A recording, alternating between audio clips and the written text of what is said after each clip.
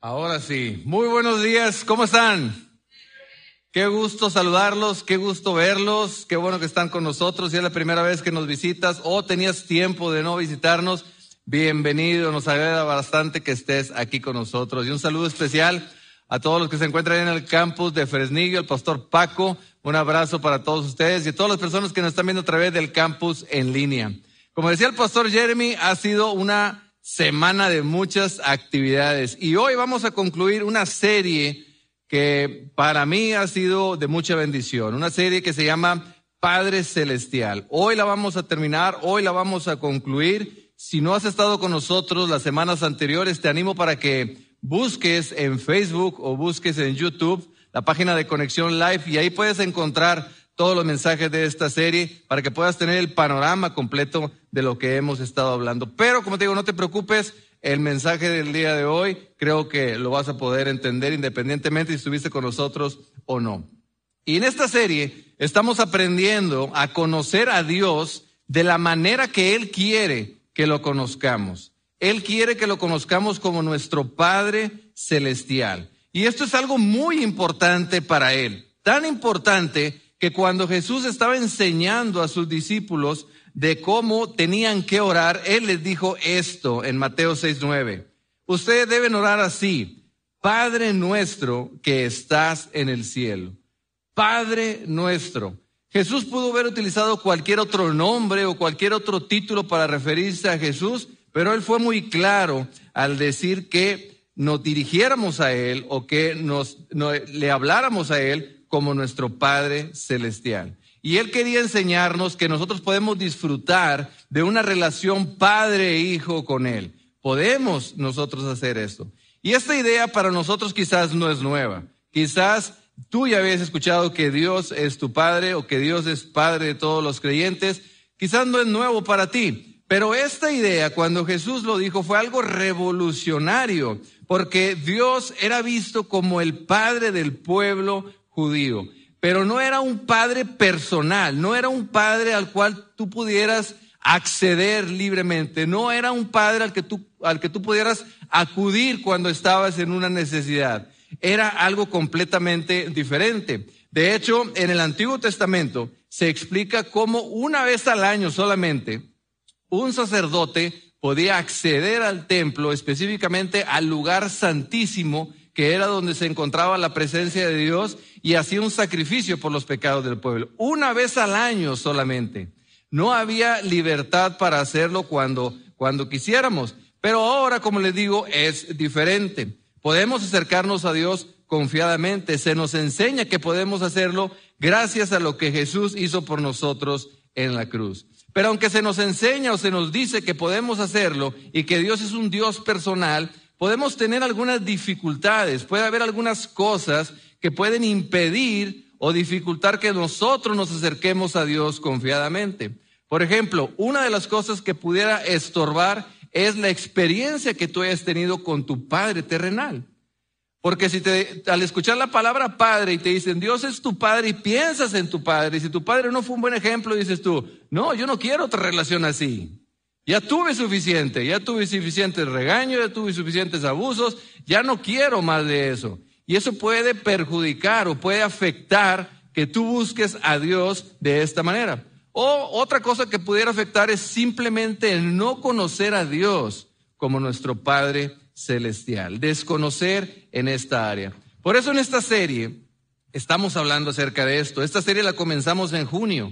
Precisamente el mes en el cual celebramos el Día del Padre.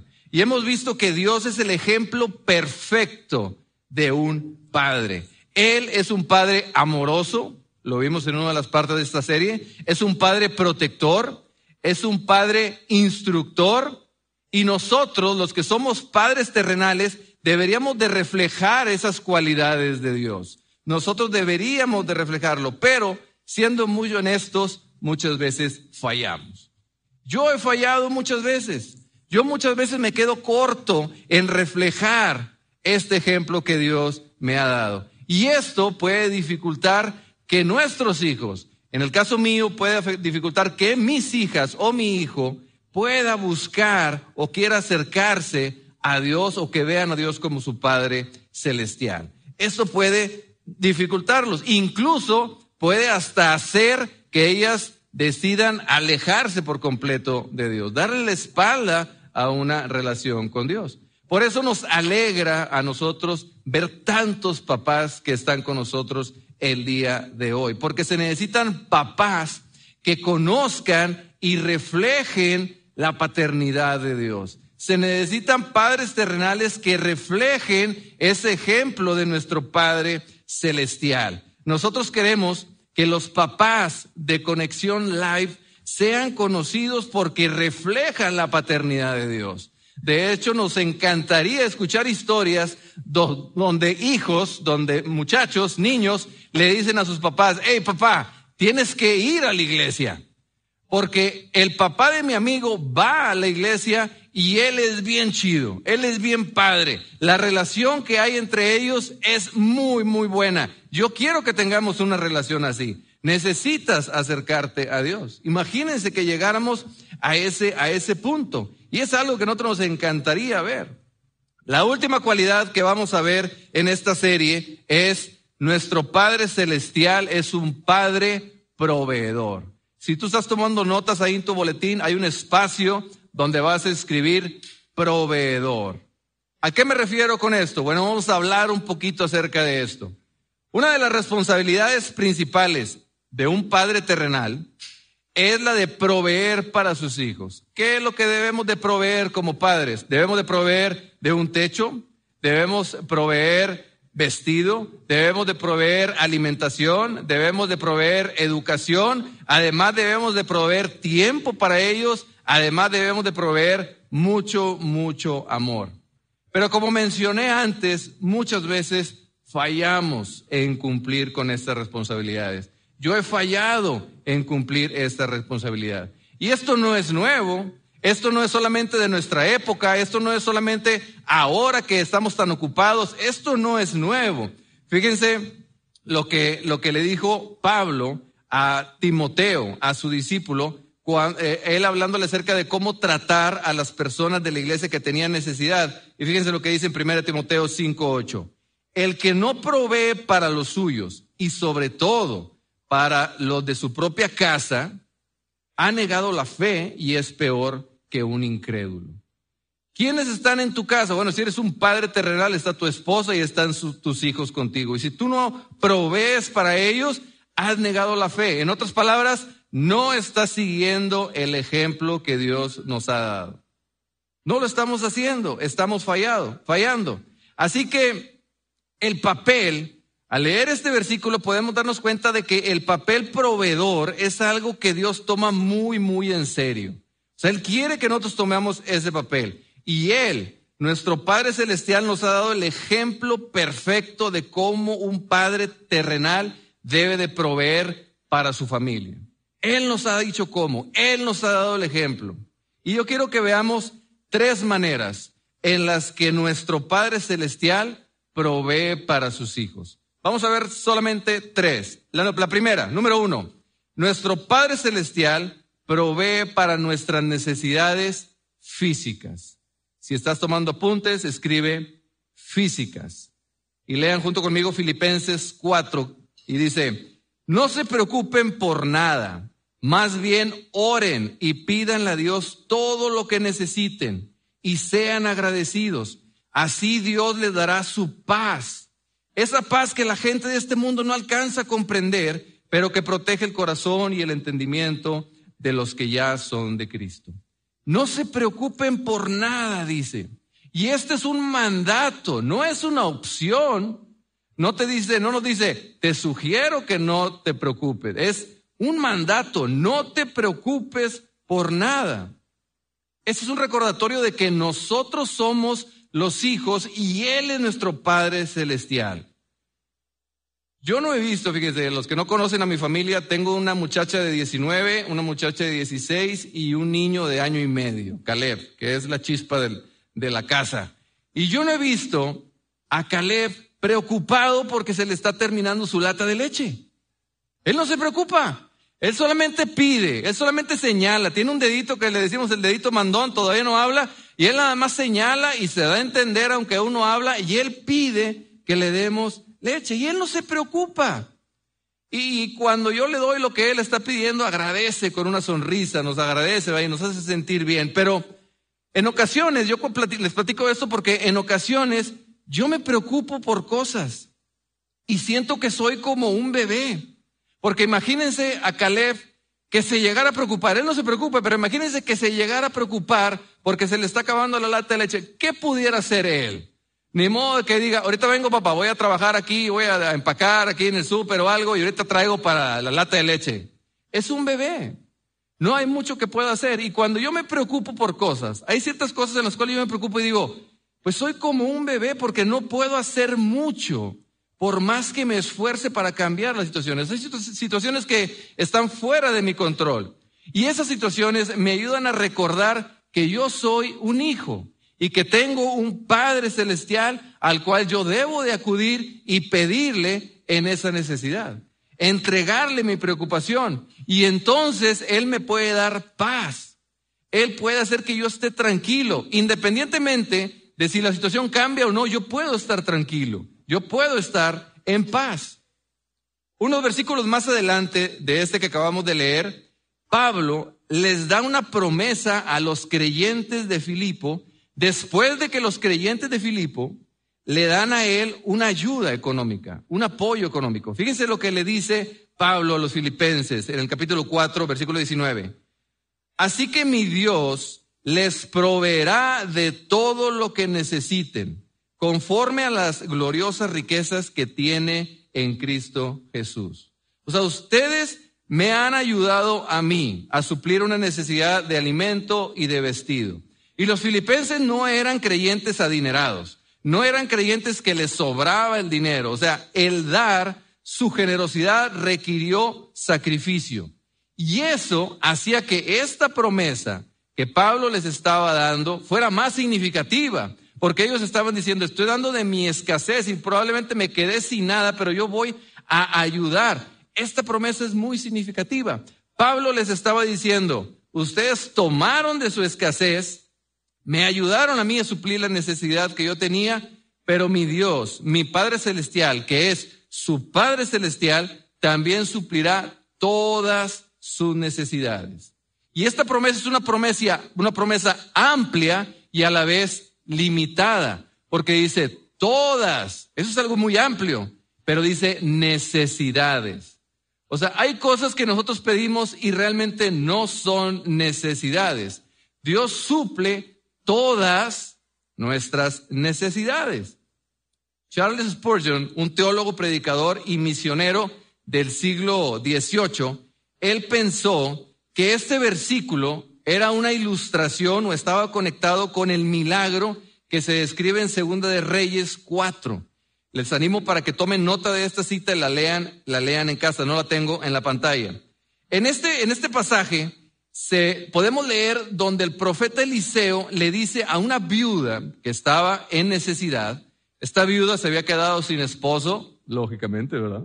Se había quedado viuda, no tenía esposo, estaba en una necesidad y ella se acerca con Eliseo y le dice, no tengo nada, Eliseo. Tengo a uno de mis hijos, no tengo que darle de comer, no tengo nada. Y Eliseo le dice, ¿qué es lo que tienes? Y solamente tengo una pequeña vasija con aceite. Y Eliseo le dice, ve y pide prestadas vasijas. Sal ahí con tus vecinas, sal ahí afuera ahí de tu casa y pide vasijas. Y luego, ya que recojas esas vasijas, las vas a acomodar todas, vas a entrar en tu casa, tú y tu hijo, cierras la puerta y luego de la vasija pequeña que tú tienes con aceite, empieza a derramar sobre las vasijas vacías. Y de manera milagrosa, ella pudo llenar todas las vasijas que había conseguido. Todas. Cuando llegó a la última, terminó, pudo cubrir todas esas vasijas. Pero algo curioso de esto es que la viuda no se puso a cuestionar lo que le dijo el profeta Eliseo. O sea, ella no dijo, no, ¿quieres que vaya y le pida a mis vecinos? Qué vergüenza, van a decir que ando pidiéndoles. No, mejor no voy. No, van a hablar de mí, se van a compartir en el grupo de WhatsApp y van a decir que yo, no, mejor no voy. O tampoco ella dijo, a ver, profeta Eliseo, explícame cómo va a funcionar eso precisamente. Si yo tengo una vasija pequeña, ¿cómo voy a llenar todas? Explícame porque no entiendo. Ella no se puso a cuestionar. Ella no se puso a hacer preguntas. Ella simplemente hizo lo que le pidieron y tuvo fe. Y ella pudo experimentar la provisión de Dios. Y algo también interesante es que ella recibió en la medida en la que se esforzó.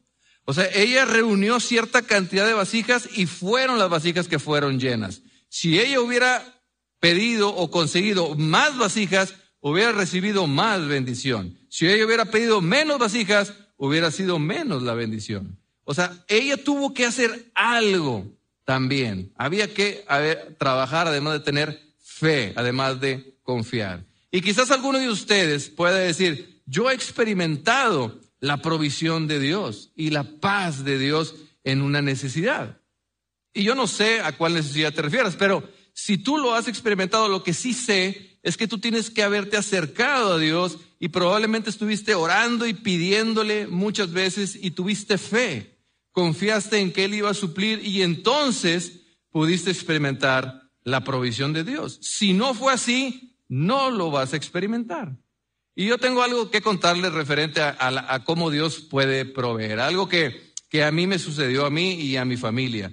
Los que me conocen ya saben, los que no me conocen, les platico un poquito que antes de ser pastor del Campus Allende, yo fui maestro.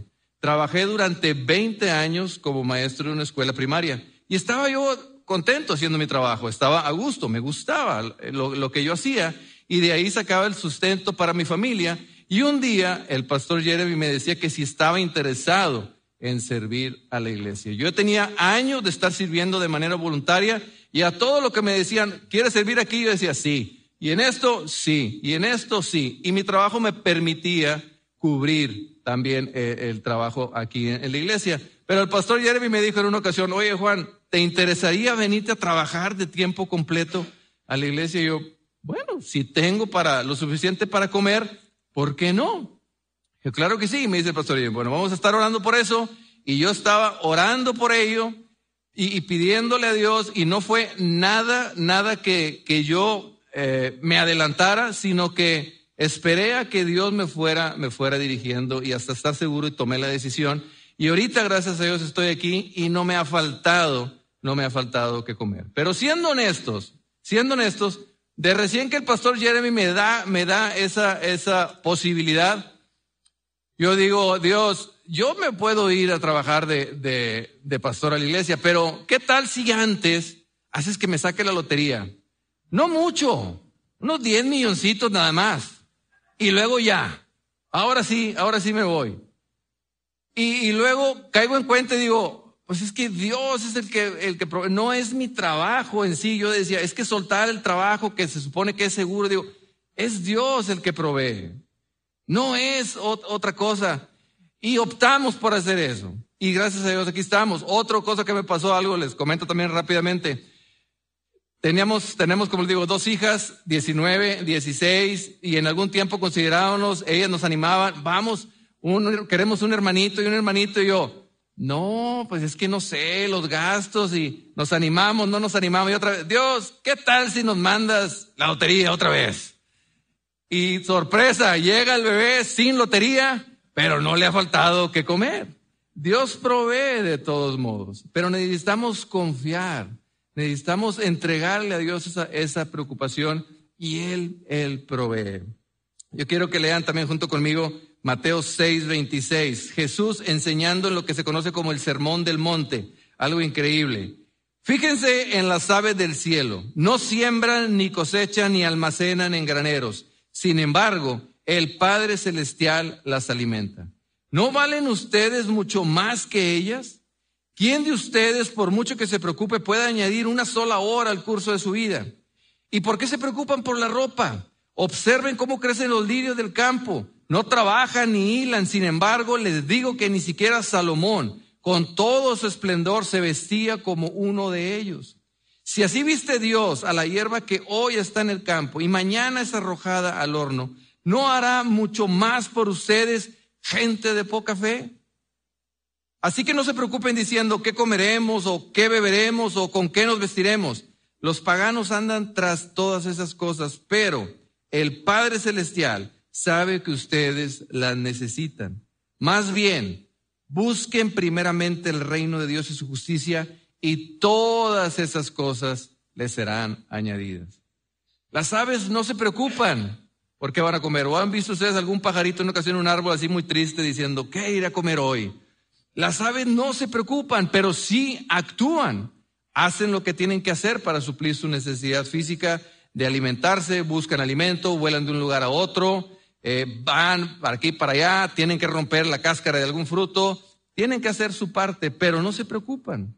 ¿Y qué debemos hacer nosotros? ¿Qué es lo que nosotros debemos hacer? Bueno, creo que una de las cosas que debemos hacer es ordenar nuestras prioridades. Tenemos que ordenar las prioridades y hacerlo sin caer en el error de pensar que el buscar a Dios es otra prioridad que debemos de agregar en la lista y que esa prioridad la debemos de poner en el número 1. O sea, ¿a qué me refiero? No caigamos en el error de decir, ok, yo tengo que buscar a Dios y esa es la prioridad número 1, entonces mañana me despierto, hago una oración, le doy gracias a Dios y ahora sí, el resto del día a hacer lo que yo crea que es mejor. No se trata de eso, sino que tenemos que buscar el reino de Dios en todo. En tu matrimonio, busca el reino de Dios. La mañana, tarde y noche, lo que sea. Con tus hijos, busca el reino de Dios. En el trabajo, busca el reino de Dios. Con tus amigos, busca el reino de Dios. En las finanzas, busca el reino de Dios. En la salud, busca el reino de Dios. En la diversión, busca el reino de Dios. Esa sí es una prioridad. Cuando siempre estás buscando el reino de Dios en todo lo que estamos haciendo. Y yo sé que hay personas, yo he escuchado personas que dicen, no, yo estoy bien, Juan. Yo estoy bien, yo no necesito que Dios me ayude en este momento, yo estoy bien, entonces yo no me voy a preocupar por buscar a Dios. Yo mejor sigo trabajando, mejor me sigo dedicando para proveer para mi familia y para mí. Yo quiero que lean este pasaje, esto que le dijo el apóstol Pablo, se lo aconsejó a Timoteo. 1 Timoteo 6 dice, a los ricos de este mundo, mándales que no sean arrogantes ni pongan su esperanza en las riquezas, que son tan inseguras, sino en Dios, que nos provee de todo en abundancia para que lo disfrutemos. Mándales que hagan el bien, que sean ricos en buenas obras y generosos, dispuestos a compartir lo que tienen. Y esa frase de a los ricos de este mundo pone todo en perspectiva. Y cuando digo a los ricos, no quiero decir a alguien que tiene una cuenta grande en el banco. No. Probablemente si tú tienes una casa, si tú tienes un coche, si tú tienes un celular, si tú traes algo de dinero ahorita, tienes ropa, varios cambios de ropa, eres rico. Si nos comparamos con todo el mundo, nosotros somos ricos, estamos muy bien y podemos caer en el error de confiar en eso. Entonces dice, a los ricos de este mundo, y algo interesante también es que dice, en este mundo, tal vez tú tengas posesiones, tú te consideres rico ahora, pero eso no asegura que tú vas a ser rico en la vida venidera. No nos vamos a poder llevar nada, eso todos lo sabemos. Entonces, tener cuidado con eso. Dice, no sean arrogantes ni pongan su esperanza en las riquezas. Dios está advirtiendo esto porque conoce la tendencia, conoce eso que nosotros hacemos muchas veces de confiar en las riquezas, en lo que tenemos en lugar de Él. Y decimos, no, ¿para qué le pido a Dios? ¿Hay una necesidad? Aquí la cubro, aquí la pago, no se ocupe, todo lo puedo hacer, yo lo puedo lograr. Tener cuidado con eso. Y dice, hagan el bien, que sean ricos en buenas obras y generosos, dispuestos a compartir lo que tienen. Y eso es algo muy importante, ser generosos, hacer el bien con nuestros recursos, con nuestros tesoros. Y eso es algo que protege nuestro corazón del materialismo y de confiar en las riquezas. Nos está protegiendo. Al hacerlo, el beneficio es para mí. Yo me estoy protegiendo de no confiar en las posesiones, en lo material, en las riquezas. Muchas personas creen que la razón principal para dar a Dios es porque la iglesia necesita el dinero. O peor aún, es decir, es que el pastor quiere cambiar su carro. Tiene un carro bien viejito, es 2001. No, ya quiere cambiarlo. No, esa no es la razón. La razón más importante para dar es porque necesitamos aprender a ser generosos. Esa es la manera en que nuestro Padre Celestial nos protege de la avaricia y de confiar en las riquezas. Escucha esto, Dios va a proveer para su obra, des o no des. Él va a proveer, pero la pregunta es, ¿qué va a pasar contigo? La obra de Dios va a seguir, pero ¿qué va a pasar contigo? Necesitamos aprender a ser generosos. Otra manera en la que Dios provee. Vamos al número 2, y la segunda y la tercera son más rápidas. Este punto, quiero que lo leamos, vamos a leer Juan 7:37. En el último día de la fiesta, el más importante, Jesús se levantó y gritó: si alguien tiene sed, que venga a mí y beba. Las Escrituras dicen que del interior del que cree en mí saldrán ríos de agua viva. Jesús dijo eso acerca del Espíritu que recibirían después los que creyeran en él, pues aún no estaba el Espíritu porque Jesús todavía no había sido glorificado. Jesús todavía estaba con ellos, pero en esta fiesta, que era una fiesta importante para el pueblo judío, una fiesta de 8 días, durante 7 días, la fiesta de los tabernáculos le llamaban, durante 7 días derramaban agua sobre el altar para recordarle al pueblo cómo Dios había provisto de agua mientras el pueblo judío estaba cruzando por el desierto y tenía sed. Y Dios de manera milagrosa había dado lo que el pueblo necesitaba, que era una necesidad física, agua. Y luego, el 8º día, el último día, ya no se derramaba agua, solamente se daban acciones de gracias porque ya habían recibido o ya habían llegado a la tierra prometida, a esa promesa. Y ese día Jesús se levantó y gritó. No solamente susurró, no solamente dijo así en voz baja, se aseguró de que todos lo escucharan. Y Jesús no es alguien conocido por estar gritando en su ministerio. Y en esta ocasión levantó la voz porque era algo muy importante y dijo: si alguien tiene sed, que venga a mí y beba. Jesús llamó a las personas que fueran a él a beber y satisfacer una necesidad más profunda, una necesidad que va más allá de lo físico, una necesidad espiritual.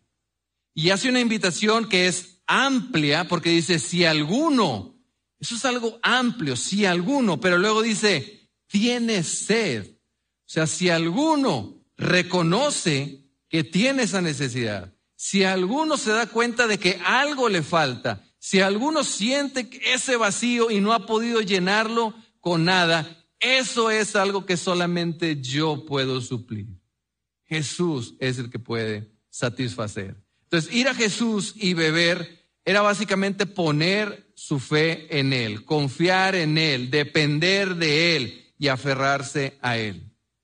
Jesús les estaba diciendo al pueblo de Dios que Dios pronto iba a suplir esa necesidad.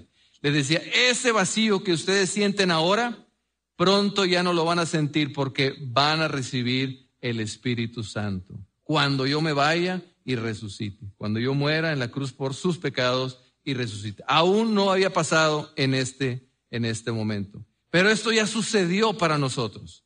Para nosotros ya sucedió. Fíjense lo que dice Gálatas 4. Pero cuando llegó el día señalado por Dios, Él envió a su Hijo, que nació de una mujer y se sometió a la ley de los judíos. Dios lo envió para liberar a todos los que teníamos que obedecer la ley. Y luego nos adoptó como hijos suyos. Ahora, como ustedes son sus hijos, Dios ha enviado el Espíritu de su Hijo a vivir en ustedes. Por eso, cuando oramos a Dios, el Espíritu nos permite llamarlo papá, querido papá.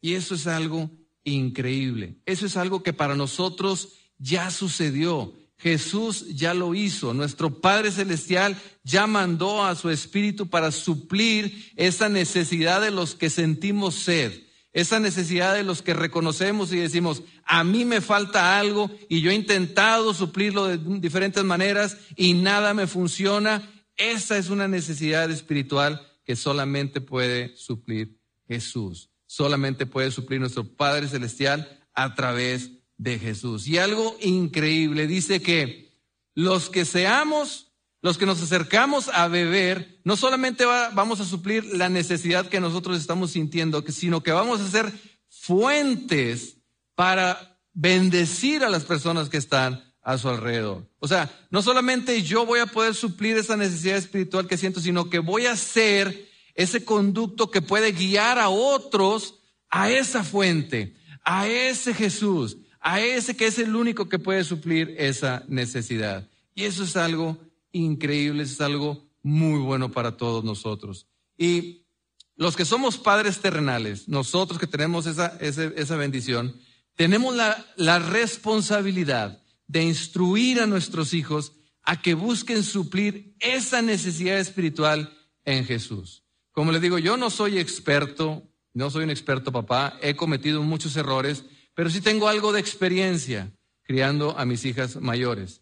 Y yo he notado que ellas llegan a una etapa en la cual tienen una necesidad. Y una necesidad que no solamente es física, no es algo que yo pueda conseguir o comprar. Es una necesidad, un vacío donde ellas se sienten inseguras, donde ellas no están contentas, donde ellas no se sienten bien consigo mismas. Y esa es una necesidad espiritual. Y eso solamente Dios, solamente nuestro Padre Celestial lo puede suplir a través de Jesús. Y mi responsabilidad es guiar a mi hija en esa dirección y decirle, mira, eso que tú estás sintiendo, ese vacío solamente se puede llenar con Jesús. Voy contigo, vamos. Esa es nuestra responsabilidad como padres. Eso es algo que nosotros tenemos que hacer. Y yo no sé si ustedes han visto, habían pensado de esta manera. Yo cuando leí esto dije, wow, esto es increíble. Nosotros tenemos la responsabilidad de criar a nuestros hijos, enseñar a nuestros hijos, disciplinar a nuestros hijos como unos hijos de Dios. O sea, mis hijas, mi hijo, es un hijo de Dios. Y yo tengo que enseñarle, educarlo, guiarlo como un hijo que se me ha encomendado a mí. O sea, se me dio esa responsabilidad, se me confió esa responsabilidad y yo tengo que dirigir a mi hijo de esta manera, dirigir a mis hijas de esa manera. O sea, verlas como las hijas de Dios, como el hijo de Dios que yo estoy educando, es un compromisón, como dicen mis hijas. Y esa es la verdad. Esa es la verdad, papás. Por eso les digo, qué bueno que estamos nosotros aquí, porque vamos a tener que dar cuentas de eso. Número 3, nuestro Padre Celestial provee para nuestras necesidades de salvación. Y esta es muy importante. Romanos 3:23 dice, todos hemos pecado. Todos tenemos esta necesidad de ser salvados. Todos. Romanos 6:23 dice, porque la paga del pecado es muerte. Todos hemos pecado y merecemos morir. Y no solamente morir físicamente, porque eso todos vamos a hacerlo, sino morir espiritualmente. Cuando nosotros pecamos, experimentamos los síntomas de la muerte espiritual. Nos sentimos culpables, nos sentimos vacíos, nos sentimos confundidos, nos sentimos desconectados de Dios. Si comparamos esto con nuestra relación como padres terrenales, cuando un hijo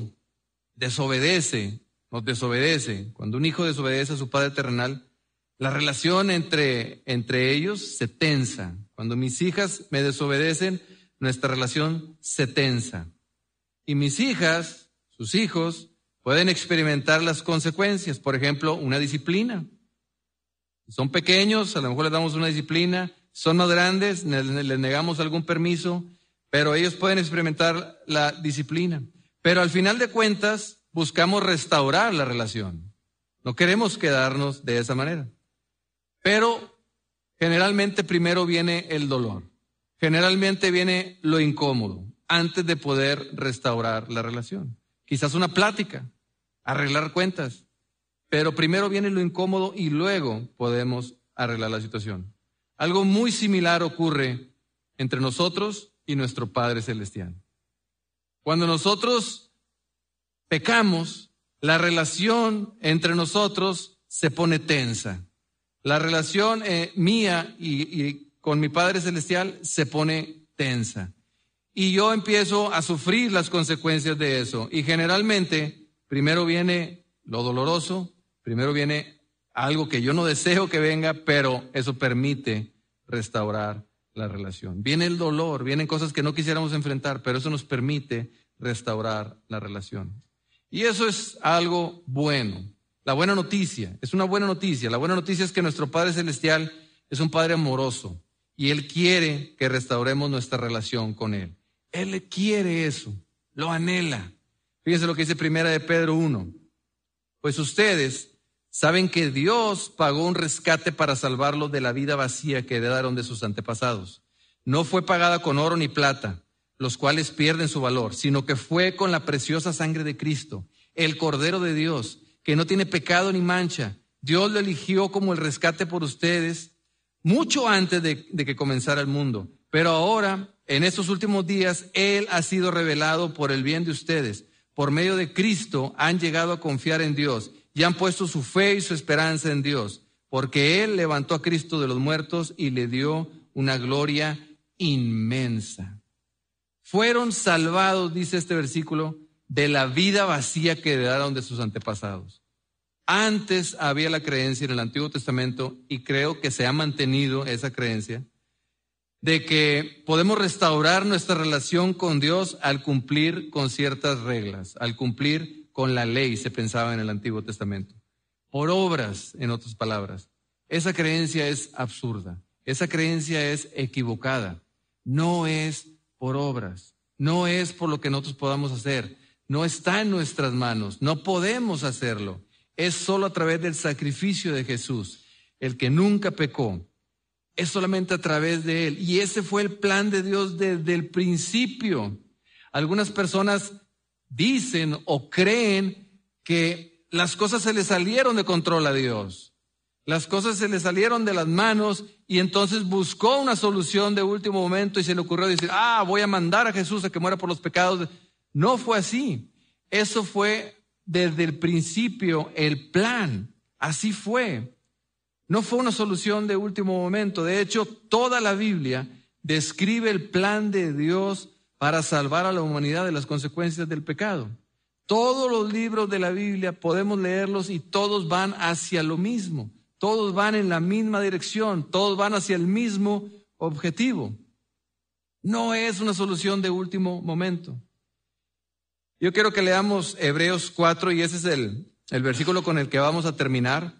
Hebreos 4:15 dice, así que cuando tengamos alguna necesidad, acerquémonos con confianza al trono de Dios. Él nos ayudará porque es bueno y nos ama. Yo no sé cuál sea la necesidad que estás experimentando tú en este momento. Si sea una necesidad física, si sea una necesidad espiritual o si sea una necesidad de salvación. O quizás las tres, quizás dos, no sé. Es muy probable que tengas alguna.